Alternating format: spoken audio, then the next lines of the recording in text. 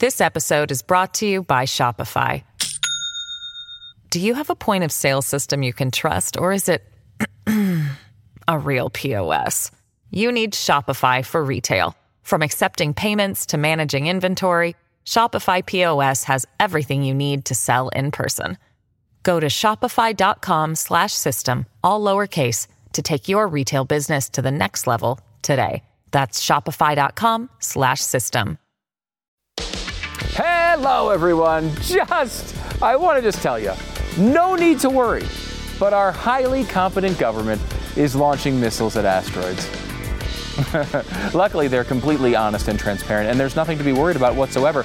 Now, I know we're talking about important things like how many times your 4-year-old is being forced to attend a drag show this week, but have you stopped to really think about this at all? Isn't it kind of weird? Like, why are we firing missiles at asteroids? There's really only 3 possible reasons. Number 1, an asteroid might come in our direction someday in the future, and it's best to be prepared just in case. All right. Number 2, we were looking at our fancy telescopes and we saw something like way off in the future, in the distance, way out there, and we thought, that thing might be coming at us. So let's figure out if we can knock asteroids off course by firing a missile at a random one. Or, number 3, that random asteroid, the one we just fired a missile at, is the asteroid they think might hit us. I'm not saying that asteroid is going to hit us. But what I am saying is if it was going to hit us, this is exactly how they'd sell it to us. Oh, we're just testing out options in case we ever have a situation like this. No need to look any closer at your telescope. Don't worry about it at all. You know how this ends? It ends with Elon Musk sitting by himself on the moon with a Tesla while our entire planet is destroyed from some random giant asteroid. This random giant asteroid. But look at the bright side. With the potential of 6 more years of Joe Biden, does being destroyed by an asteroid really sound all that bad? Stu Does America. BlazeTV.com/Stu. The promo code is Stu to save $10 off your subscription to Blaze TV. If you're watching on YouTube, like this video right now. Just do it. It will anger somebody you don't like. Blaze TV's Jeff Fisher is going to be here, and he's going to give us, I guess, a weather forecast as Hurricane Ian approaches Florida, and he's going to predict how quickly the media will use it to bash Governor Ron DeSantis. But we start by doing fascism. Stu does fascism. Many of the opponents of this particular program would say, you're doing fascism every day, you conservative. And that's not me. And that's kind of the thing I want to get into today. Conservatism and fascism have very little, if anything, to do with each other. The far right in America has nothing to do with fascism, yet it is constantly used to bash conservatives and try to make conservatives look like they're the Nazis from back in the day.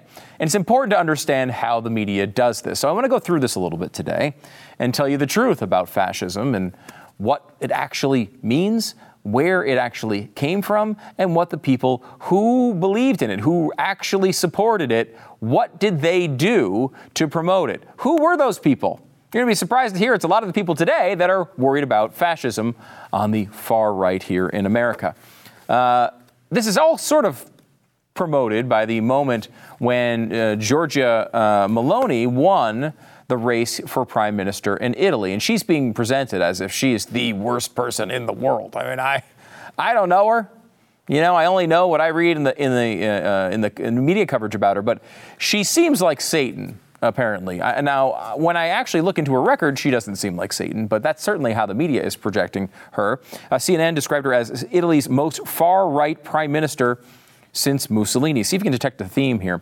The New York Times described her as the country's first far-right leader since Mussolini. Variety described her as the most far-right prime minister since Benito Mussolini. The LA Times said she'll be Italy's first far-right leader since Mussolini. The Daily Beast described her as the first far-right leader since Mussolini. The Washington Post warned us that she will set us up for the first far-right government since Mussolini. The Atlantic warned of the return of fascism in Italy. NBC News compared her to the Patriot Front and said that her party, the Brothers of Italy, can trace its roots back to a fascist party founded by supporters of dictator Benito Mussolini. The Guardian didn't say Mussolini. They just said they called it a party with a neo-fascist origins. Now look, this is something that we've talked about a lot on this network, going back to its founding and before. Glenn Beck in particular has made this point many, many times. I'm not going to walk you through the entire analogy, but go back and watch Glenn talking about railroad tracks and what they mean when it applies to ideology, particularly in Europe. The left and the right in Europe are not the same as the left and the right in America. The left and the right in Europe ranges from communism to fascism. The left and the right in the United States is more like authoritarianism to anarchy or libertarianism. It's a totally different idea, totally different left and right.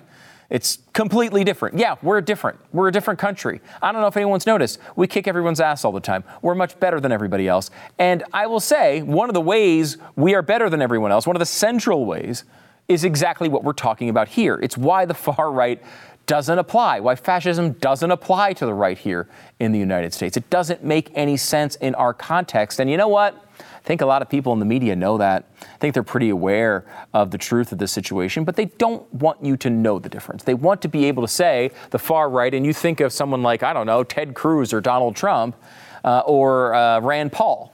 And instead, when they're really, trying to apply those titles to Europe, where at least they kind of make sense. Now, I don't know that this makes any sense to Giorgia Meloni. I mean, there are some things from very early on, like her teenage years, that might make you worry. But in the long in the past, it doesn't seem like she's going to turn into Mussolini. But, to be honest with you, I'm not sitting there studying all of her positions. She seems like she is a pushback against what the left is trying to do there. And anything that pushes back against what the left is trying to do is auto-fascism, right? It's automatically Nazi if you don't agree with everything the left wants. And that seems to be what's going on with Meloni. I guess we'll find out here as we go forward. I've talked to you about this book before. It's a little book that was in my library, and I dug it out a couple of weeks ago. The second edition, Political Ideologies, Their Origins and Impact. And I just want to go through a couple of these things we talked about a few weeks ago, because it points to a real separation between the far right that they're talking about when it comes to fascism and what we talk about when we're talking about the right wing here in the United States. What wing does this sound like exactly? Mussolini created a totalitarian state. Indeed, it was he who coined the word. Not content with political power alone, he believed that the government, and ultimately the government's leader, should completely control every aspect of human existence. Consequently, like Stalin, Hitler, and Mao, he tried to build up the state's power, extending it into the most private aspects of the citizens' lives. A totalitarian government? I mean, that's not Rand Paul. Right? Like, this is totally the opposite of what the right in America stands for. This is also more about fascism. The state controlled and regulated almost every conceivable social, economic, and political activity of its citizens. Through this mechanism, almost every aspect of daily existence was controlled. Jobs, wages. Who's asking about minimum wages in this country? Fringe benefits. Who's micromanaging the healthcare system in this country? Housing. Retail goods, recreation, entertainment, and education. I mean, education. We're all part of this elaborate organization. That was the picture of fascism. It was a top-down system that controlled every single aspect of society. And there was also these really important things that Mussolini did to try to get people to go down these roads. They had to shake their foundations, because I think everybody kind of realizes fundamentally it's a bad idea to put one person in control of a government, of a country, of everybody else's life. We all understand that's a terrible idea, just inherently. There's a reason, especially in the United States, that we went away from a monarchy. We didn't want that system anymore. Even places that still have kings and queens, like the UK, they don't even treat it as a real monarchy anymore. Nobody wants that. Who wants that? Who wants to be controlled by one person? And one of the things you have to do to shake people out of their normal instinct for freedom is to make it seem like nothing is real. Nothing is concrete. Everything is fluid. Everything is liquid. It's about shaking the core. I want to play a clip. This is from 2019. This is Giorgia Meloni, and she is speaking to a conference. This speech has kind of made the rounds as sort of a fundamental boil down of what she's fighting against in Europe. I want to give you this and then give you the background as to how close this is to fascism. And watch this clip, and then you tell me, is this fascist or is it not? Watch. This is about what we are doing here today. I'm, of course, translating. Why is the family an enemy? Why is the family so frightening? There's a single answer to all these questions. Because it defines us. Because it defines our identity. Because everything that defines us is now an enemy. For those who would like us to no longer have an identity and to simply be perfect consumer slaves, and so they attack national identity, they attack religious identity, they attack gender identity, they attack family identity. I can't define myself as Italian, Christian, woman, mother, no. I must be citizen X, gender X, parent 1, parent 2. I must be a number. Because when I'm only a number, when I no longer have an identity or roots, then I will be the perfect slave at the mercy of financial speculators. The perfect consumer.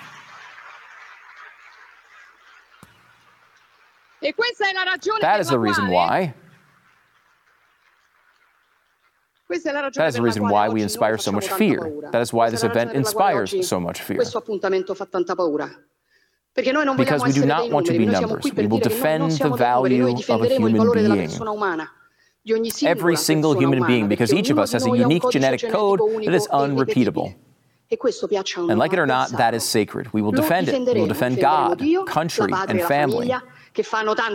Those things that disgust people so much, we will do it to defend our freedom. Because we will never be slaves and simple consumers at the mercy of financial speculators.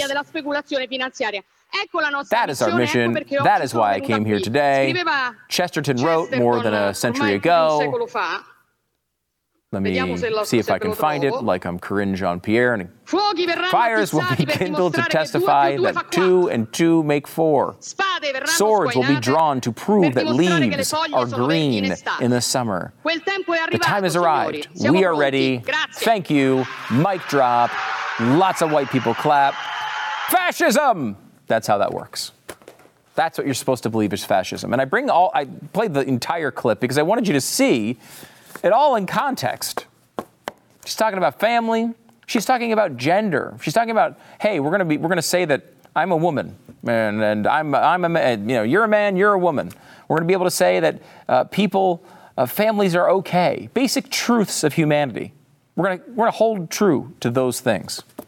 Here's what Mussolini did to shake those foundations. Mussolini begged his audiences to have faith in the Italian myths. We have created our myth. The myth is a faith. It is passion. It is not necessary that it be a reality. It is reality by the fact that it is a goal, a hope, a faith. Though it could not be scientifically or objectively proved, it was true simply because it existed and it served a purpose. Truth is a subjective quality available only to a few gifted people whose will or spirit or personality is greater than that of the masses. Does that sound like modern elitism on the left or what? Those with superior wills perceive a higher truth than others. They instinctively realize the right, and those who are not so gifted should listen to them, having faith in their leaders' intuitions and following their orders. So that doesn't sound like the last couple of years. I don't know what does. Fascism rejects objective science and reason. Objective truth is either a hoax or unimportant because the really important truths defy rational understanding. Those who believe in reason, therefore, are deluding themselves and grasping at a false reality. If that doesn't sound like the type of stuff that Meloni was pushing back against, the fact that we can't say a woman is a woman, a man, we can't say those things. That's because those truths need to be need to be undercut. And that provides the moral latitude to embrace a whole bunch of other stuff in our society. There's a great thread from Tom Elliott on Twitter. I think I retweeted it. You can check it out at Stu Does America. It goes through a bunch of the stuff. A lot of it, of course, many of the initial research done for that from Jonah Goldberg's great book, Liberal Fascism. There's tons and tons of research out here. This is not a surprise at this point. The media knows it. They've been called out on this for a very long time. They just choose to continue to try to make you believe that the far right is equal to you, a Blaze listener. A fascist is you, someone who listens to a talk show. Some conservative who wants lower taxes and less regulation. Maybe a little bit, maybe not embracing giving trillions of dollars in student loan relief without even asking Congress. That's you. That's not them doing something fascist, them taking $1 trillion and spending it without asking Congress. That's not them being fascist. That's your opposition to it is fascist. That's what they want you to believe. But I mean, look back at what the fascists actually believed. It was a totalitarian state. They wanted control of everything. I want to give you this. This is from the Virginia Holocaust Museum. Tolerance through education. So let's see. How can we use our education today? These are the 25 points of the Nazi Party. Let me give you a few of them, and you tell me which party does this sound like? Does this sound like right-wing fascism to you? We demand the nationalization of all previous associated industries. That doesn't sound like something conservatives want in this country at all. They want the opposite of that, and the left wants that to be true. How about this? We demand a division of profits of all heavy industries. They want to take a cut of everything that comes in. They want a bigger chunk of essentially tax revenue. Who does that sound like? Does it sound like the organization, the party that just cut taxes for corporations, or the opposite? Which one is it? We demand an expansion on a large scale of old age welfare. A welfare expansion. Social Security, Medicare, big government programs. Which side wants to expand those? Seems like the left usually does. We demand the immediate communalization of the great warehouses. All these food services, all these things move to a nationalization. Everyone needs to share. I mean, there's not a lot of conservatives that use the word commune as a root for anything these days. That's not really the way we go. The state is to be responsible for a fundamental reconstruction of our whole national education program. If you know anything about conservatives, they don't even want a national education program. They want it to be controlled at the lowest level. As much as, many people that I know actually homeschool their kids, they want it at such a small level. They want it at the family level, let alone the town level or the state level, certainly not the federal level. And they wanted an entire reimagining of that for the new truths, the truths you're supposed to understand. Does that sound like conservatism to you? Or does it sound like people who are telling you that we have to have all sorts of strange gender ideology, and if you break the rules, you get in trouble, you get fined, you get thrown out of society? Which one does that sound like? The comprehension of the concept of the state must be striven for by the school as early as the beginning of understanding. I mean, centralized state power being taught to young kids. Does that sound like something conservatives want to do? A lasting recovery of our nation can only succeed from within on the framework, the good of the community before the good of the individual. Does that sound like conservatism? Does that sound like libertarianism? Or does it sound like leftism? Does it sound like AOC? AOC could give you that line in a speech today, and no one would bat an eye at it. The good of the community before the good of the individual. That's the Democratic friggin' platform. Of course, it's not true, but it's what they preach all the time. For the execution of all of this, we demand the formation of a strong central power, unlimited authority of the central parliament over the whole Reich and its organizations in general. Unlimited centralized power is the opposite of what every conservative fights for. Conservatives are fighting for limited government. That's what they want. Ask Rand Paul if he wants a massive centralized government. He'd laugh in your face. Look, the truth is everybody wants to rule the world. Those noted philosophers, Tears for Fears, had it right. Everybody believes that if only they could pull every lever of power, everything would be fine. But in reality, we all suck. This was the brilliance of the founders. They realized that they sucked. They recognized their own fallibility. And they realized that even if they were among the better options to run a country, people would eventually choose a bunch of bumbling idiots to take their jobs. That is why the country was founded with an eye to limited government. Fascism is only far right to the extent that Europe sucks more than we do.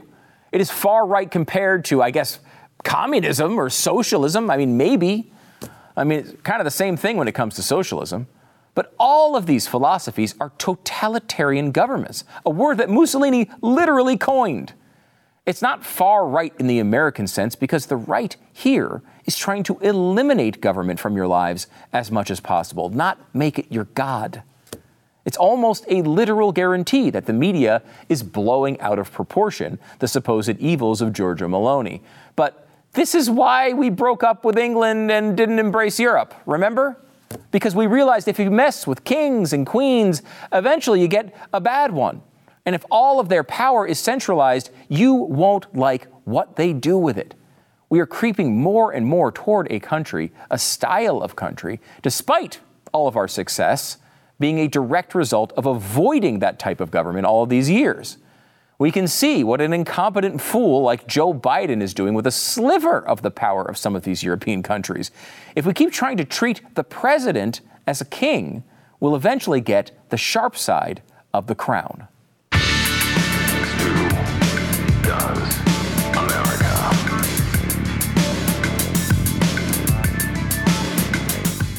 Well, when it comes to liberals in Congress, there is no way they're going to accept limits on themselves. We're talking about limited government here this hour, and the left does not enjoy that at all. And now they're fighting tooth and nail to impose term limits on Supreme Court justices. Term limits for thee, but not for me.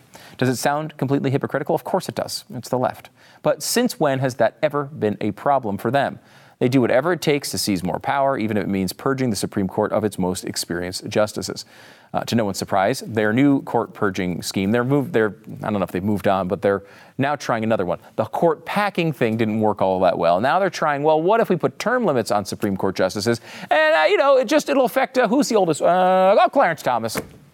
Samuel Alito. We can just get them out. That's no big deal. You guys are on board with that, right? We're not going to fall for this idiocy, but some people will. Democrats are working hard to pass the court purging with term limits. We need to work even harder to stop it, or the Supreme Court, as we know it, will never be the same. If you care about the integrity of the Supreme Court and don't want to see it taken over by political hacks, visit supremecoup.com. This is First Liberty Institute. They're a great organization. They've helped win a bunch of these big religious liberty cases. This is a great organization. SupremeCoup.com is their website. Get involved at supremecoup.com.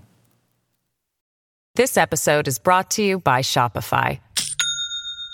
Do you have a point of sale system you can trust, or is it a real POS? You need Shopify for retail. From accepting payments to managing inventory, Shopify POS has everything you need to sell in person. Go to shopify.com/system, all lowercase, to take your retail business to the next level today. That's shopify.com/system. Maybe the biggest story in America right now is what might soon be happening to the state of Florida with Hurricane Ian. I want to bring in Jeff Fisher. He is, of course, the host on The Blaze of Chewing the Fat with Jeff Fisher, and also covered about 1 zillion hurricanes down in Tampa, Florida, which is where this thing might hit. Jeffy, welcome to the program.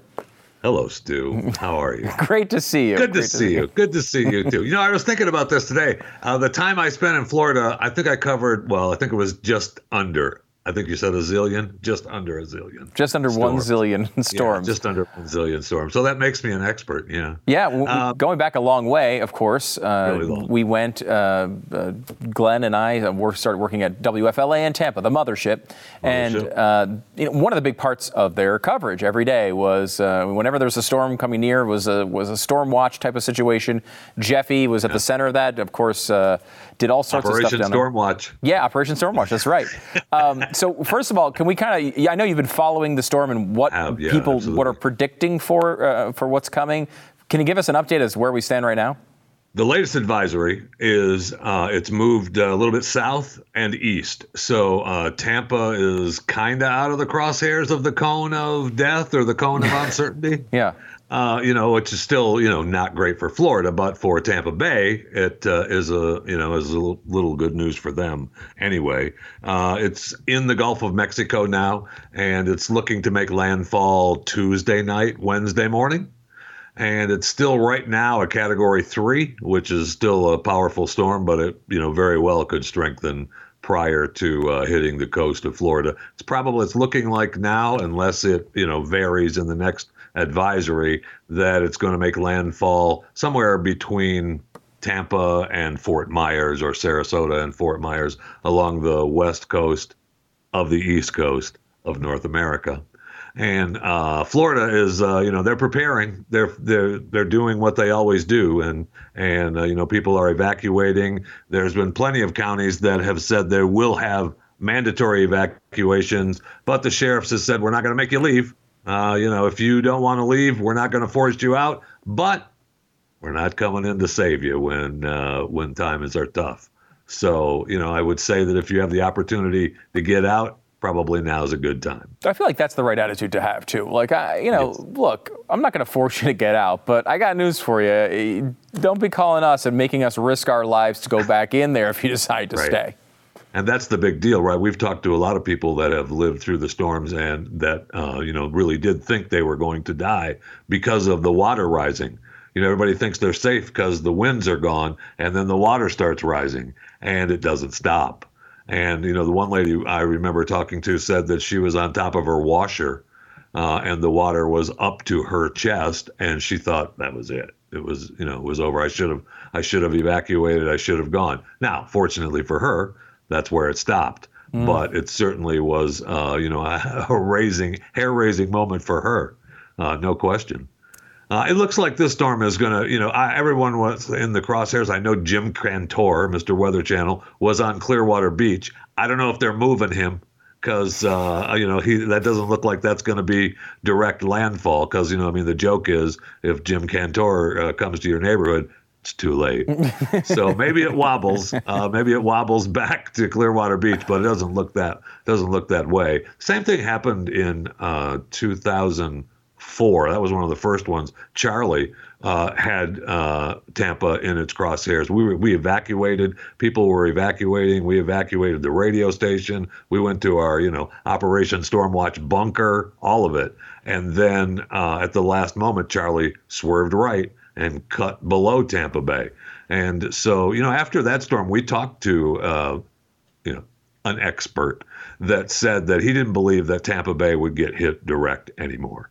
He thought that the shelf in the Gulf was such that the storm would either cut across underneath or go past. And that certainly has held true. I mean, I don't know that that's actually true, but it certainly has held true. Yeah, because you think of Florida, I don't know, if you don't live in Florida, you think it's getting pummeled by hurricanes all the time. And, that's somewhat, it can be true. It's one of those areas that does. But the west coast of Florida isn't really, you wouldn't think, it doesn't really get hit all that often, specifically with a direct giant hurricane. Did that happen at all when you were in Tampa? I think one of them did. I think I feel like Wilma did. That was like the end of 2005. I mean, in 2004 and 2005, it was relentless. Yeah, it felt like there was a storm. I mean, in that year, I think there were 5 or 6, right? 2, 4, 6, 8 storms. Jeez. There was 6 storms, 8 storms when I was in Florida. So actually, it was under a zillion. It was 8 storms that I worked through when I was in Florida. So I think Wilma did hit directly on the west coast there. But most of the big ones, like Andrew came across, from South Florida, from South Florida on the East Coast, and then a lot of them hit the Panhandle. You kind of come down around the bend there to actually come up on the West Coast. So, because one of the things they're talking about is now this one looks like it might go a little south of Tampa, which would be very good as far as property damage goes. If you're living south of Tampa, you're like, screw you, that's not good at all. That's exactly right. But as far as property damage and maybe the number of people who are affected, if it hits Tampa, this is really, really bad, right? Because Tampa is really bad. Very low. It's very low. You're not bad. Above sea level by much. No, you are not. And they have said, and again, you're absolutely right that the people that are between Tampa and Fort Myers are like, hey, we have houses here too. Okay, but they said it's been reported. The one study said that Tampa, St. Petersburg, Clearwater, and the other beach towns there were like the 10 most at-risk metropolitan areas on the globe. So I mean that you're looking at hundreds of billions of dollars just for the case. And it's upsetting, big time football. Hello, NFL is affected. College football is affected. And if the storm cuts straight across the state, which it may or may not do, it could go up the middle of Florida and just do terrible damage and then head into Georgia and the Carolinas. Or if it goes back out of the Atlantic and then goes back up into the Carolinas, it's affecting more people there. I mean, it's a dangerous thing. People are leaving. There's at least, 2 or 3 million people already evacuated to get out of there. And, the governor's been on top of it. I mean, I know, we're worried about his battle with the president, but the governor has, issued a statewide emergency, and has said that tell people to get out. He's got 5,000 National Guard troops on call. He's got other states ready to help. Joe Biden has already issued a state of an emergency, declared a state of emergency. Looks like they're trying to help a little. We'll see what happens. We'll see what happens. You've hit on, I think, one of the most fascinating things about this story to the rest of the country. Because if you're in Florida, you're worried about making sure your house is still standing and no one's underwater. But like if you're living in, Nebraska, you're looking at this and you're saying, well, this isn't going to affect me directly. But I think when it comes to the politics of this, we have seen governors, presidents who have had a bad time with a storm and have not handled it all that well, have their political futures completely destroyed over something like this. And on the other hand, when people step up and they handle a tragedy in a particularly efficient and competent way, sometimes their careers are made. With DeSantis being the guy in the center of all this, number one, what do you? Is he going to do a good job here? This is a big test for him. And number two, do we think the federal government is actually going to help? They certainly have incentives to just say, "Screw you, Ron. Let's see what happens." Well, yes, they do, and that's right. I mean, Biden is just covering his bases, right, by issuing the state of emergency and saying that he's going to, directed the FEMA and the other Homeland Security departments to coordinate disaster relief. In the end, maybe DeSantis says, screw you. Well, we'll do it ourselves. I don't know. We don't want any help from Joe Biden. I don't know. People, act funny when their houses get destroyed. They seem to want help. And so wherever they can get it, they're going to get it, right? And so you hope that DeSantis is smart enough. I mean, I believe that he is. That, that he has the right people in place. The guy that was the FEMA director for a long time, Craig Fugate, he got his start in Florida.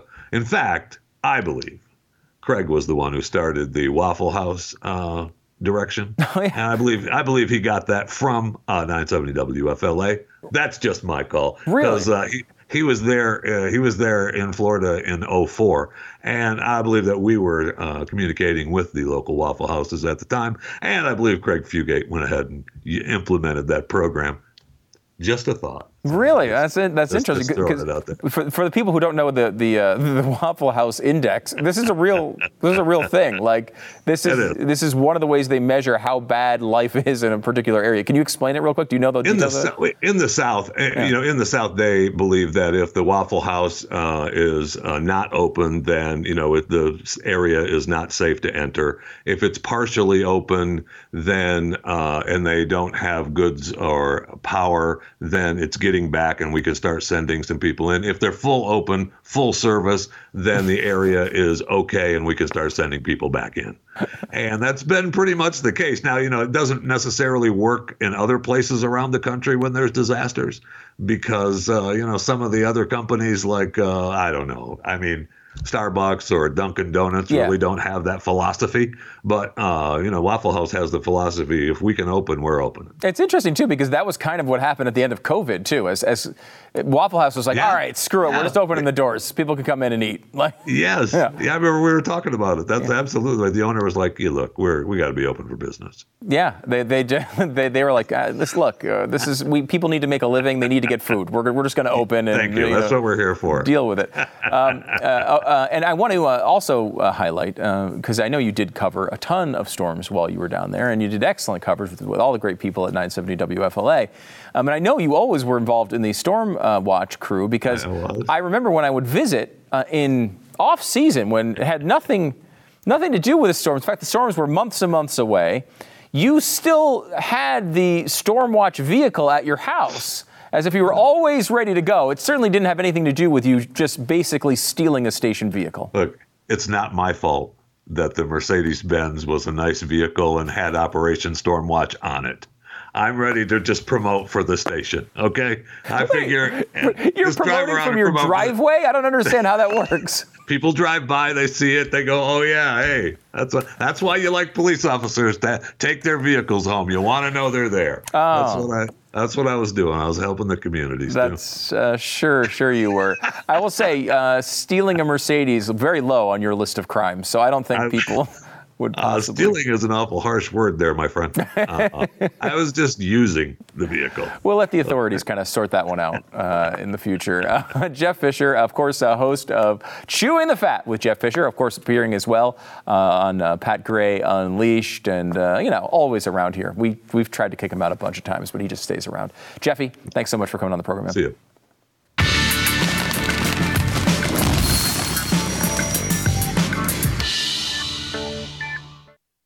Many years ago, we were at the Fox News Channel. This is Glenn and myself, and we were. The show was, you may have heard of it, did pretty well for a while there.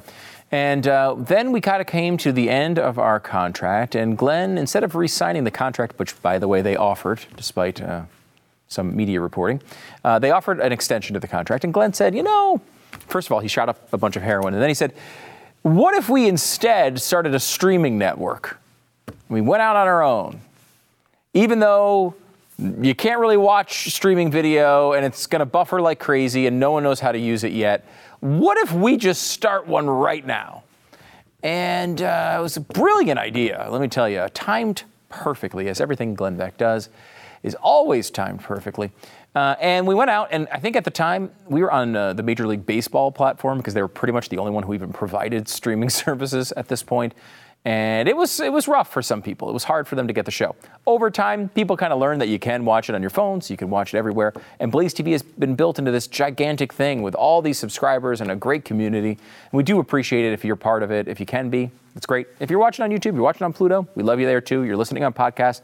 Very, very cool. Continue to do that. If you have a little bit of extra scratch and want to maybe join up with us on Blaze TV, we would really appreciate that, because you see what the media is doing. It's canceling people all the time. It's taking conservative values off the board.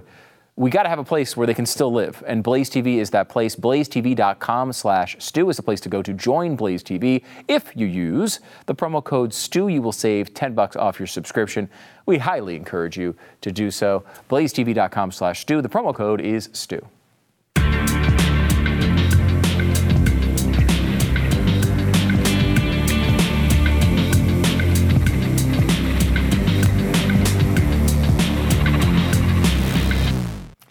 Well, there's so much to think about these days, like, for example, buying or selling a home. Yeah, it's one of the most stressful things you can do, and it can be so much worse if you're not working with the right agent.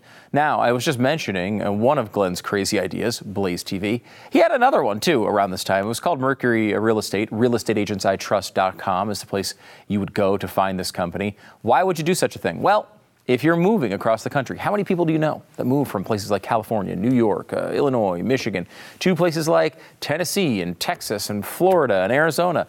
All this moving has been going on. Who's your real estate agent? You don't know anybody in this new area probably, so how do you find one? Well, go to realestateagentsitrust.com. You'll find the best agent in your area, whether you're buying a home or selling a home. They do it all. Go to realestateagentsitrust.com, give them some basic info, and they'll contact you and make the introduction to the preferred agent in your town. It's realestateagentsitrust.com, realestateagentsitrust.com. Well, the Democratic momentum continues. Are you as excited about it as I am? Well, do you believe it? Because I have trouble believing it. I have trouble believing a midterm election, which always favors the party that's out of power, is going to be won by a party in the middle of this nonsense. For example, just the Dow. Yesterday, it fell 329 points. Today, it fell another 125 points. We are now officially in a bear market. But this is the momentum we're supposed to believe is coming for a Democratic wave? Really? That seems surprising. I will say, however, of course, Joe Biden is on top of the biggest issues that you care about. When people are talking about inflation, they're talking about the border, they're talking about the economy. What is Joe Biden doing? He's nailing it. He's right. He's simpatico with you. You see what I'm saying? He is, of course, launching an environmental justice office. That's what he's doing with his time. His top environmental official visited what was widely considered the birthplace of the environmental justice movement. Wow, that makes me really excited. I can't wait to figure out what they're going to do by spending another, $1 trillion on this problem. So far, they've done a really good job getting to all of these and nailing them. Now, of course, I will say we have seen the COVID thing kind of turn around. You know, we had a lot of, I think, understandable worries that there would be massive vaccine mandates in this country. It really never materialized to that level, which is good. Look, in this country, that shouldn't be even an option. But, you know, there were some companies that had to deal with it. If depending on what job you have, you may have had to deal with some of this stuff. But generally speaking, we didn't have a wide vaccine mandate. There was a travel mandate for people coming from overseas, though that is, of course, a right of a sovereign nation. We wouldn't want to give that right up. We have lots of vaccine requirements for people coming from all across the globe. That being said, it's been lifted now that COVID has sort of become an issue that we're living with. And while people still get it and people still get sick and some people still unfortunately die, it is not upending our society the way it was. Now, Canada's a different story. Canada seems to be, they've always gone a little bit farther. We remember the whole trucker thing. They were pissed off about the vaccine mandate for a while. That was going on. And, you know, I'm against vaccine mandates with one exception. I only have one exception. Right now in Canada. And I'll tell you why. Back in the day, the Toronto Blue Jays, America's team, had to deal with not signing any free agents. They couldn't sign any unvaccinated free agents because of the stupid border policy where they had the vaccine mandate in place. So they lost their own Cy Young Award winner, Robbie Ray, went to the Mariners, one of their big competition this year. And they had to lose them. They lose them for all 162 games. Now, occasionally, teams that would go up to Canada would lose one of their good players for a few games when they're playing in Canada over this policy, but it really burned the Blue Jays all season. Well, it's in place the whole season. The only benefit they're getting is occasionally one of these teams from America can't bring their best players over there, evens it out a little tiny bit. But what does Trudeau do right before the playoffs? He lifts the vaccine mandate. So the one time I want a freaking vaccine mandate, Trudeau lifts it. This guy sucks. I think he should go immediately to prison. Now, that's legally standing. I don't know what kind of ground I have there, but morally standing, he should go to moral prison. Stu's moral prison. I'll build one on the border. We can just force him on in there, and then we can all come and throw poutine at him as we walk by. And he'd probably, I don't know, he might like that. I don't even know. I'm just saying, screw you, Trudeau. Screw you for everything you've done to Canada, for everything you've done. I saw you singing Bohemian Rhapsody the other day. That was terrible, too. And what you've done to America's team, the Toronto Blue Jays.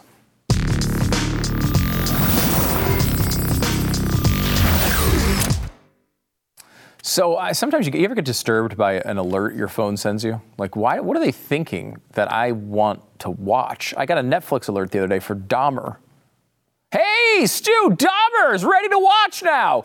You mean the long series about the guy who murdered his gay lovers and then ate them?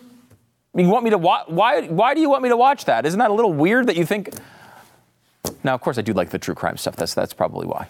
But I will say this. I think Dahmer crosses the line to too dark even for me. I've watched all sorts of dark series. I don't know that I can watch cannibalism. I just don't think I can do it. It looks like it's very well done and everything, but I just don't. It's a little too dark for me. There's a controversy going on with this particular series, though, because Netflix gives it all these labels. And, there's all these labels. Oh, you should watch the new Black Programming of the Month or the LGBTQ Programming of the Month or whatever it is. Well, they labeled it psychological, ominous, horror, and LGBTQ. Now, of course, Dahmer was, he was a gay man, but I don't think that has I don't know why they would need to categorize it that way. Though I will say, if you're going to get full representation, you have to realize that a lot of people in your group also suck. Lots of straight people suck. Lots of gay people suck. We should realize that about each other, and then we can move on with our lives.